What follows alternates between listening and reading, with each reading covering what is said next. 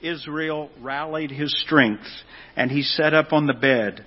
Jacob said to Joseph, God Almighty appeared to me at Luz in the land of Canaan, and there he blessed me, and said to me, I'm going to make you fruitful and will increase your numbers. I will make you a community of peoples, and I will give this land as an everlasting possession to your descendants after you. And then a few verses goes on, tells how Grandpa adopted his two grandsons, Manasseh and Ephraim. And then the verse that I'll finish up with in reading this, when Israel saw the sons of Joseph, he asked, who are these? They are the sons God has given me here, Joseph said to his father. And Israel said, bring them to me so that I may bless them. And then if you go on another chapter yet in Genesis, he has his own sons and he pronounces a blessing. Some of it doesn't sound like a blessing, but he has something to say to him before he dies. I want to talk about those folks today because they became what we know as the 12 tribes. And I trust this won't be just a musty old history lesson, but I do want to talk about tribes today and the way God worked through them and in them in the generations that would follow. You'll notice in this passage I named one man two different ways, Jacob and Israel. There was a man named Jacob who wrestled, we say in a simplified way, wrestled with God during the night, and after that encounter he was known as Israel. And his sons, the sons and grandsons were known as the children of Israel. And throughout the Old Testament, we see them coming and going, and the history, the stories, the places they went, things like wandering in the wilderness, crossing the Red Sea, living close to God, living far away from God. Now the thing is, these boys that I'm going to mention had kind of a difficult upbringing. They were from 4 different mothers. There was Mother Leah, who had Reuben, Simeon, Levi, Judah, Issachar, and Zebulun. Rachel was the mother of Joseph and Benjamin. Bilhah was the mother of Dan and Naphtali. Zilpah was the mother of Gad and Asher. And they had a sister, Dinah. And your assignment this week is to figure out who her mother was. Okay? These 12 tribes of Israel became family groups that descended from Jacob/Israel. And God worked through these tribes to fulfill His purpose. He was beginning to show lessons of the Messiah that was to come. Salvation that was to come. Grace for sinners that was already there in a different way, but was to come. You see, from the tribe of Judah came the kings like David and Solomon. David the psalmist, who wrote about that grace that I am so grateful for. One of my favorite psalm is Psalm 25. O Lord, do not remember me because of the sins of my youth, but remember me instead by your love and mercy. The grace that was being prefigured for the Messiah that was coming already in the Old Testament, already among the tribes of Israel. It was already there. It's spoken of by the psalmist in a song that you sometimes sing. Create in me a clean heart, O God, and cast me not away, but draw me close to you. In Psalm 51, after King David had sinned and he was repentant and seeking God's grace. So through the tribes and the generations, God was working to show them the way to go. And it was something that had to be lived. It wasn't something that could just be quickly said, but it had to be prefigured and pointing toward a Messiah. So I'm going to mention more about these tribes. They're mentioned in your Bible in several places. In Genesis 35, in Exodus 28, in Numbers 2 and 3, The tribes are listed or mentioned in 1 Chronicles, Ezekiel 48, Genesis 49, where the blessing is. And I want to point out that they're also listed in Revelation 7. Revelation, the old tribes are listed there. Well, they sure are. But I want you to notice something. I'd like you to notice that some of them in the first list are not listed in the last list. Some of the first 12 are not there in the last list. One of them, the main one that's missing, is the tribe of Dan. Why is the tribe of Dan missing? It could be because back in another Old Testament book named Judges, they were very vocal about not approving the land that God had allocated to them in the promised land. And they took over a little portion of land from another tribe named Naphtali. And after they took over their little portion, they began worshiping idols. They began worshiping other gods. And the tribe of Dan became a symbol of failure. It didn't work. They crashed and burned. And they're missing from Revelation 7. For they failed as one of the tribes. Now, other tribes had different fates. Simeon doesn't have land, but they sort of melt into the rest of the territory. For you see, all the tribes at one point were assigned territory. Some of the tribes had it almost handed to them. Others had to go and conquer it.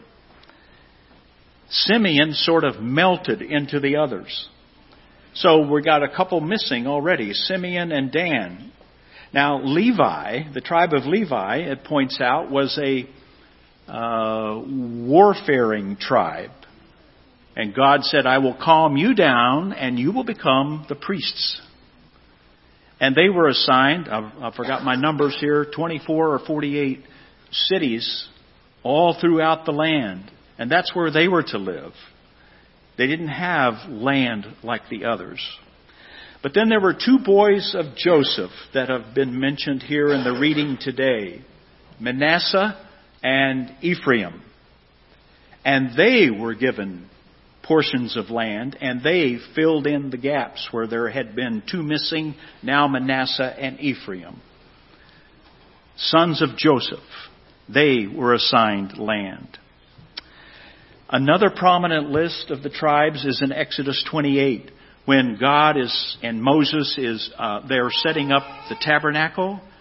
They're appointing a high priest who has ceremonial garb and symbolic things and jewelry like a breastplate with 12 stones. And those 12 stones represent the 12 tribes. In Numbers 2 and 3, the tribes, when they marched into the promised land, they had a special way, a place to walk. Things didn't go very well for the tribes. Now I want you and me to think about that for a minute. At Christmas time when your family gathers, sometimes do you say, oh, the whole clan is here? You do that, right? Or the whole family is here.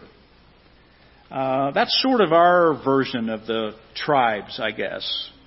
I mean, we all know that the biggest tribe around is the Yoders, right? Okay. We have these tribes and these clans. I'm going to talk about some modern day clans and tribes in a moment. But today, I'd like us to just think back that in the Bible, especially through the Old Testament, is the story of generation after generation after generation of clans and tribes. And for some, they were obedient. For many, they were not. And as you read your Bible, don't just think of it in the Old Testament as musty old stuff. Let's get on up here to the New Testament and where the Gospels are. the foundation for the coming of Jesus and the Gospels are found back here, where the people are trying to live this out. Well, here's what happened. Eventually, after King Solomon died, there was a split. And 10 of the tribes went up here, up north. Guess what the split was about? You'll never guess. It was about taxes. Okay, well, you can look that up. Anyway, 10 of the tribes went up here, and they were called the Northern Kingdom. 2 tribes, Judah and Benjamin, stayed more faithful, and they were to the south, sometimes called the Southern Kingdom, and often in the Bible just called Judah. In retirement, I write a lot of boring books about genealogy and history and so forth, and I love the connections of stories that go back previous generations. Judah and Benjamin are such a connection. Way back in the story of the time when Joseph was being sold into slavery by his brothers. Do you know that story? And then when it came to a focal point where the brothers and Joseph met again, and when the brothers were sent back to go find father again after they talked to Joseph in Pharaoh's palace, Joseph had one request other than to take care of his father. He asked about one other person. Do you know who it was? Benjamin. And do you know who stepped up to volunteer? Or do you know who Joseph asked to look after Benjamin? Judah. And here we are, many years later, in the Southern Kingdom. Guess which 2 are faithful? Judah and Benjamin. I just get a kick out of that. I don't know why, but probably doesn't mean a thing. All right. So anyway. So King David and Jesus the Messiah, as prophesied, they come from the tribe of Judah. And one other thing, then, about these tribes in the Bible. When you read books like, say, the book of Judges, always think of a clock. At 12 o'clock, the people of God are close to God. And then they get to wandering around and going places, and the hand moves down, and they begin to move away from God. And they get over here to 12:15, and they're getting further from God, and it gets worse and worse in the life of the tribes of Israel. And you get down here to 30 past the hour, and they're at the bottom. They're as far away from God as you can be. And then the prophets like Micah and Hosea and Ezekiel and others try to call the people back. When you open your Bibles in the Old Testament, and if you have a study Bible, look at the front and see what the prophet is trying to say and to which kingdom and to which tribes. And then it'll make a little more sense, but they'll call the people back to God, and the hand keeps moving up, and they get closer to God. And at 45 past the hour, we're moving back towards God, and finally, after generations, there they are again at the top. That's the Judges clock in the Old Testament clock. It keeps moving like that. I wonder if that sounds familiar now. Does it sound familiar in your clan, in our nation, in the nations of the world? Revival comes and the clock goes up. It just seems to never end. And it continues. Well, I've gone through that and talked about that today because I want to talk to you about other nations that I like to visit and I like to talk about. I like to visit about the people of Northeast Arizona, the Navajo and the Hopi people, and a word or two about the Zuni people as well. The terms of tribes and nations and clans is very real this morning in Arizona and among these nations. The Navajo Nation, at the last census, showed about 300,000 people. with 175,000 or so living on the reservation. I have to say, however, you're going to find newspaper articles that'll say 400 to 500,000 Navajos, but that happens to be after the government started dumping money with COVID relief. Lots of people suddenly wanted to be Navajo. Okay, so, but in real life, we'd say 300,000 or so, 175,000 on the reservation. The Hopi people, the Hopi Nation, is about 20,000, and then there are nearby about 7,000. So I have just a few pictures that my grandson Caleb fixed up for me, and we'll look at the first one up here, the way it looks out the train window. My pictures are blurry. The phone is old. If Pat will let me, I'll get a new one.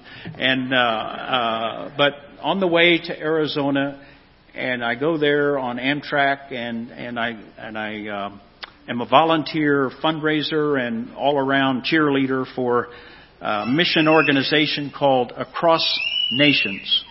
Across Nations is located in Window Rock, Arizona, right on the line with New Mexico.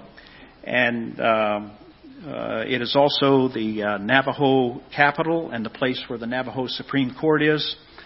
And then from there, if you know where Flagstaff, Arizona is, if you go north and east from Flagstaff, we look for a place on the more detailed Arizona map of 1st, 2nd, and 3rd Mesa.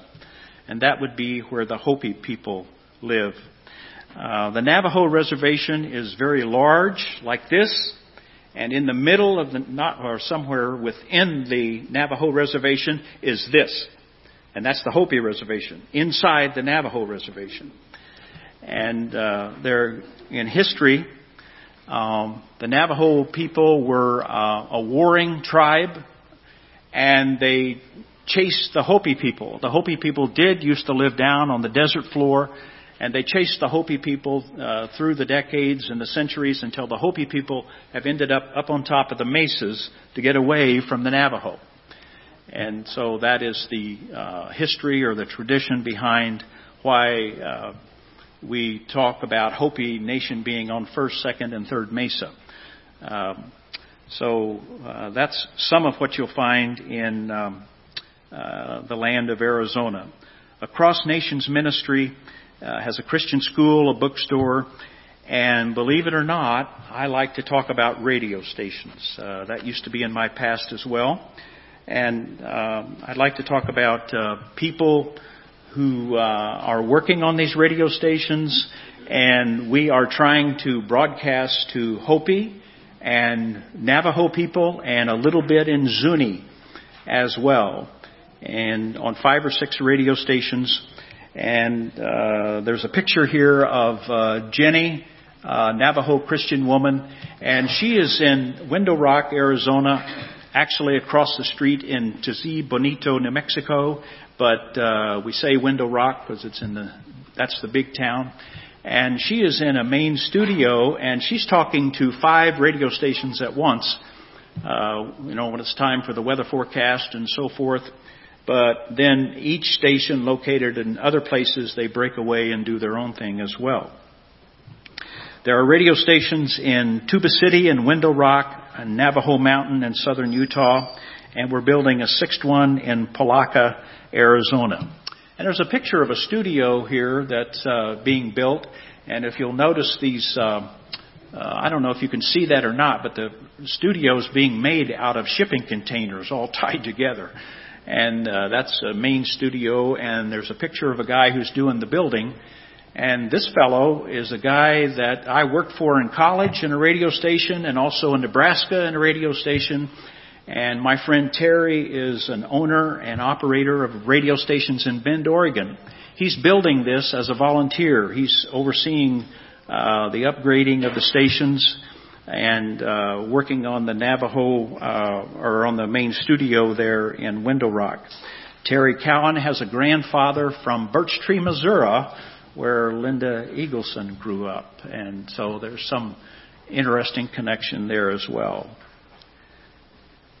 the message of these radio stations is the same message that was being lived out among the tribes of Israel. That Jesus is our Redeemer. That Jesus is the gift of mercy and grace. And the Navajo and the Hopi people and the Native people, they need something so badly. They need to know that there is a place for them. I don't know quite how to describe it in our white world, but somehow they need to know. Letters come to the radio stations because the traditional Navajo and especially Hopi is so very strong that if one hears the message, one is very reluctant to ever talk about leaving. You will be shunned. You will be ostracized for the most part. You will not be allowed to be buried in the traditional burying grounds. You will have to go over to a Christian mission where they have a cemetery provided for Christians who are no longer traditional. You have to be buried there. You can't be buried with your people. There is a mission at Kokotzmovi, Arizona, where Mennonites have been working there in a school for 110 years. And when the United States government allocated land for that school many, many years ago, they did a double portion because the United States government said, you can have a school and a mission here, but you have to set this aside to be a burial ground. And there are dozens and dozens and dozens and dozens of Navajo and Hopi people, Christians buried there because they are not allowed to be buried in their traditional ground. It costs dearly to become a Christian in Hopi land. There are many, many, many Navajo Christians. There are fewer, much fewer, I don't know what the right word to say is, of Hopi Christians. And the radio broadcast ministry is a special way that we can reach people who will not be seen going into a church house. They are afraid to go to a church house. And now that's not the case with everybody in Hopi land. There are families who, part of them are Christians, part of them are not. They still coexist and they get along. So I don't want to give the wrong idea. However, I want you to know there are letters that come to the radio stations. I want to be a Christian, but I am Hopi. What do I do?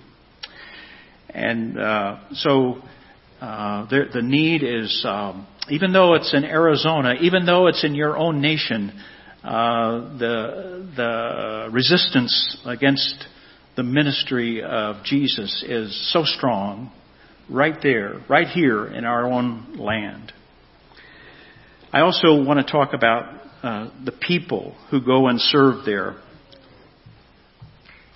53 years ago, I was a college freshman at Navajo Gospel Mission, and I was supposed to be a basketball coach and a teacher's aide for a while.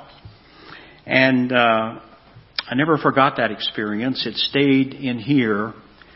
And then about 30 years ago, after we left Sycamore Grove, we went to Greeley Mennonite Church.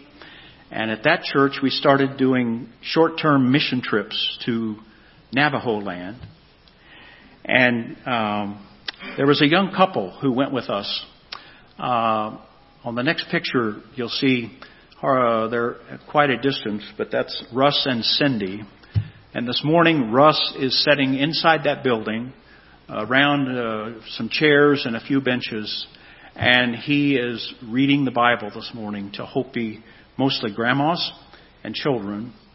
And right behind that church building, off over here, up on top of the mesa, is the village of Hautevilla. And it's a very traditional village. They hate that church. Many of the people who live in that village.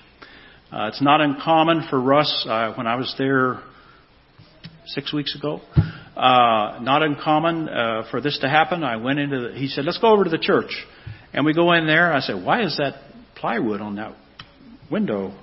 He said, oh, it happened again, and there's a road down below, and somebody drives, and they'd like to throw rocks through the window.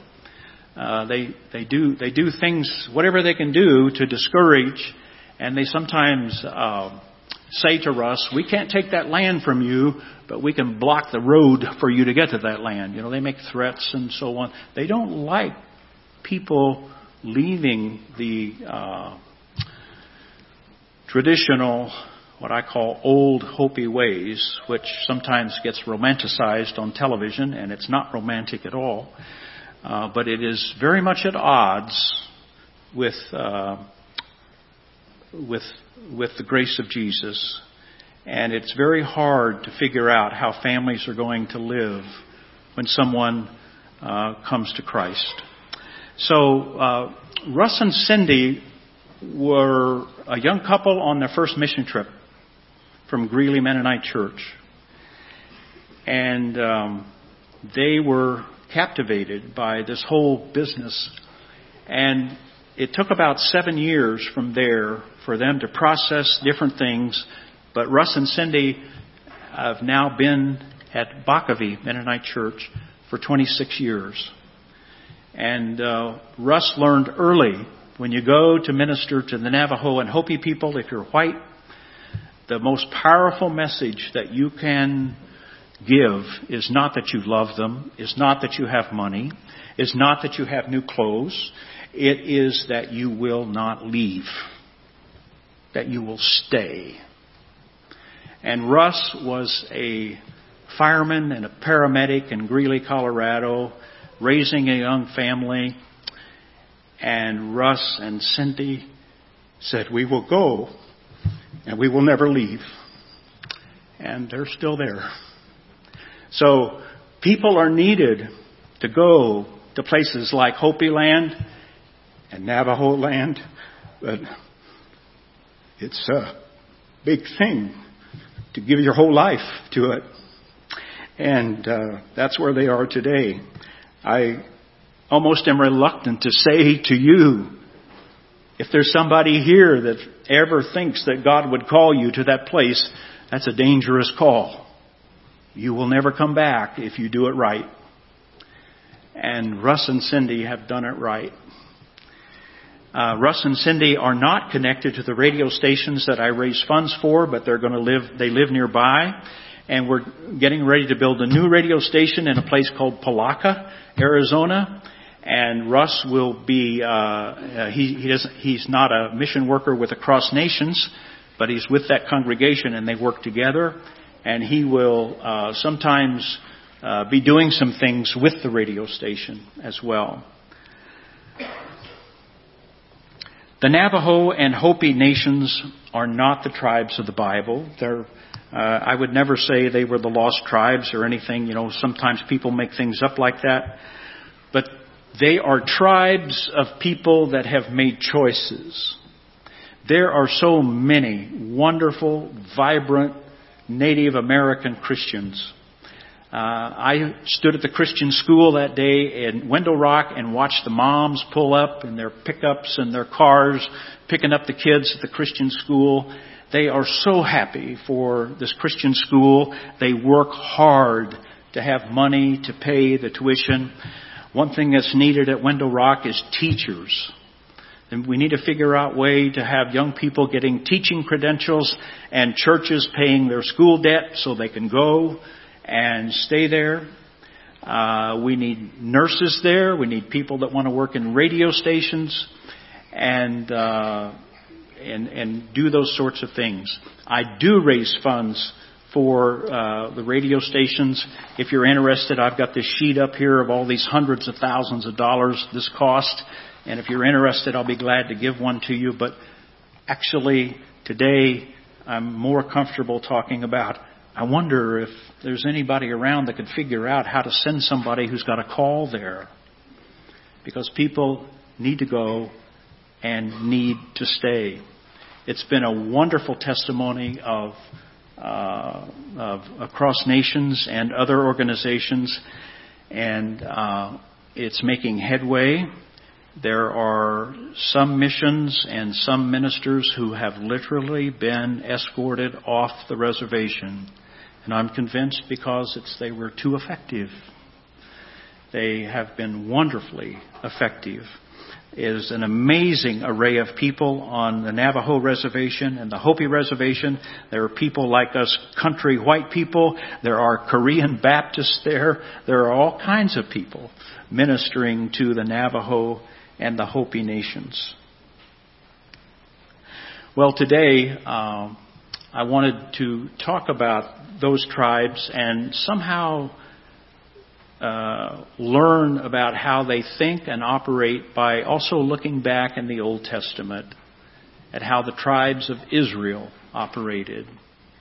Some of them came close to God, some of them pushed them away, and they have reaped the consequences as well.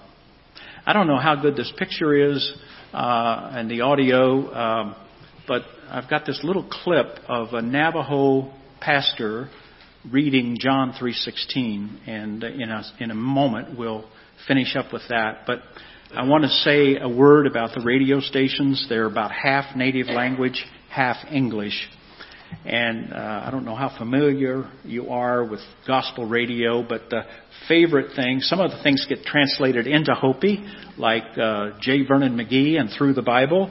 And another favorite in English there is David Jeremiah, Focus on the Family type programs. And then the other half is made up mostly of Navajo and Hopi ministers speaking to their people. And that's really what we're trying to do, is get more and more of the native people speaking to in their own language. And however, you need to know that younger generations of Navajo and Hopi are more comfortable in English than they are in the Navajo. So it's a thing like this, come and go. But it is a wonderful thing to stand in the radio station and to hear the English of the Navajo pastor. And invariably, the Navajo pastors talk to their people with Bible lessons, but invariably they talk about family. Fathers, please quit drinking. Young adults, please leave the meth alone. Do not go to those trailer houses where the meth is sold. The destruction of the family is the enormous problem. There are more adult men die of unnatural causes than natural causes on the Navajo reservation. Alcoholism is horrific, and that is part of what the ministry is about. So it's so encouraging for missionaries to hear the Navajo and the Hopi talking to their people in their own language. Let's just see if we can hear this clip. American Bible Society New Testament of Navajo and English columns side by side. So when we dismiss today, if you want to come and take a look over here, you might be more interested in this. This is Hopi Cookbook, okay? And it has interesting stuff with blue flour and all that sort of thing as well. So I have a new appreciation whenever I rub elbows with the Hopi and Navajo people. I have a new appreciation for reading about tribes of the Old Testament and how they listened to God or did not. And we can see that played out right here in our community, but also in Navajo and Hopi land. Let's pray.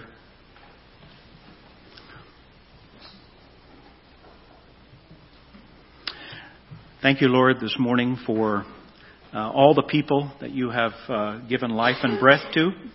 We are grateful today for the Navajo Nation and the Hopi Nation and all the others. We are grateful for the people in all the states and all around the world. Lord, above all, we give thanks for the love and mercy of Jesus Christ, our Savior. And we pray for those who are laboring and volunteering and teaching and preaching and leading today among the nations, among the tribes. We give thanks for people like Russ and Cindy who've given their lives.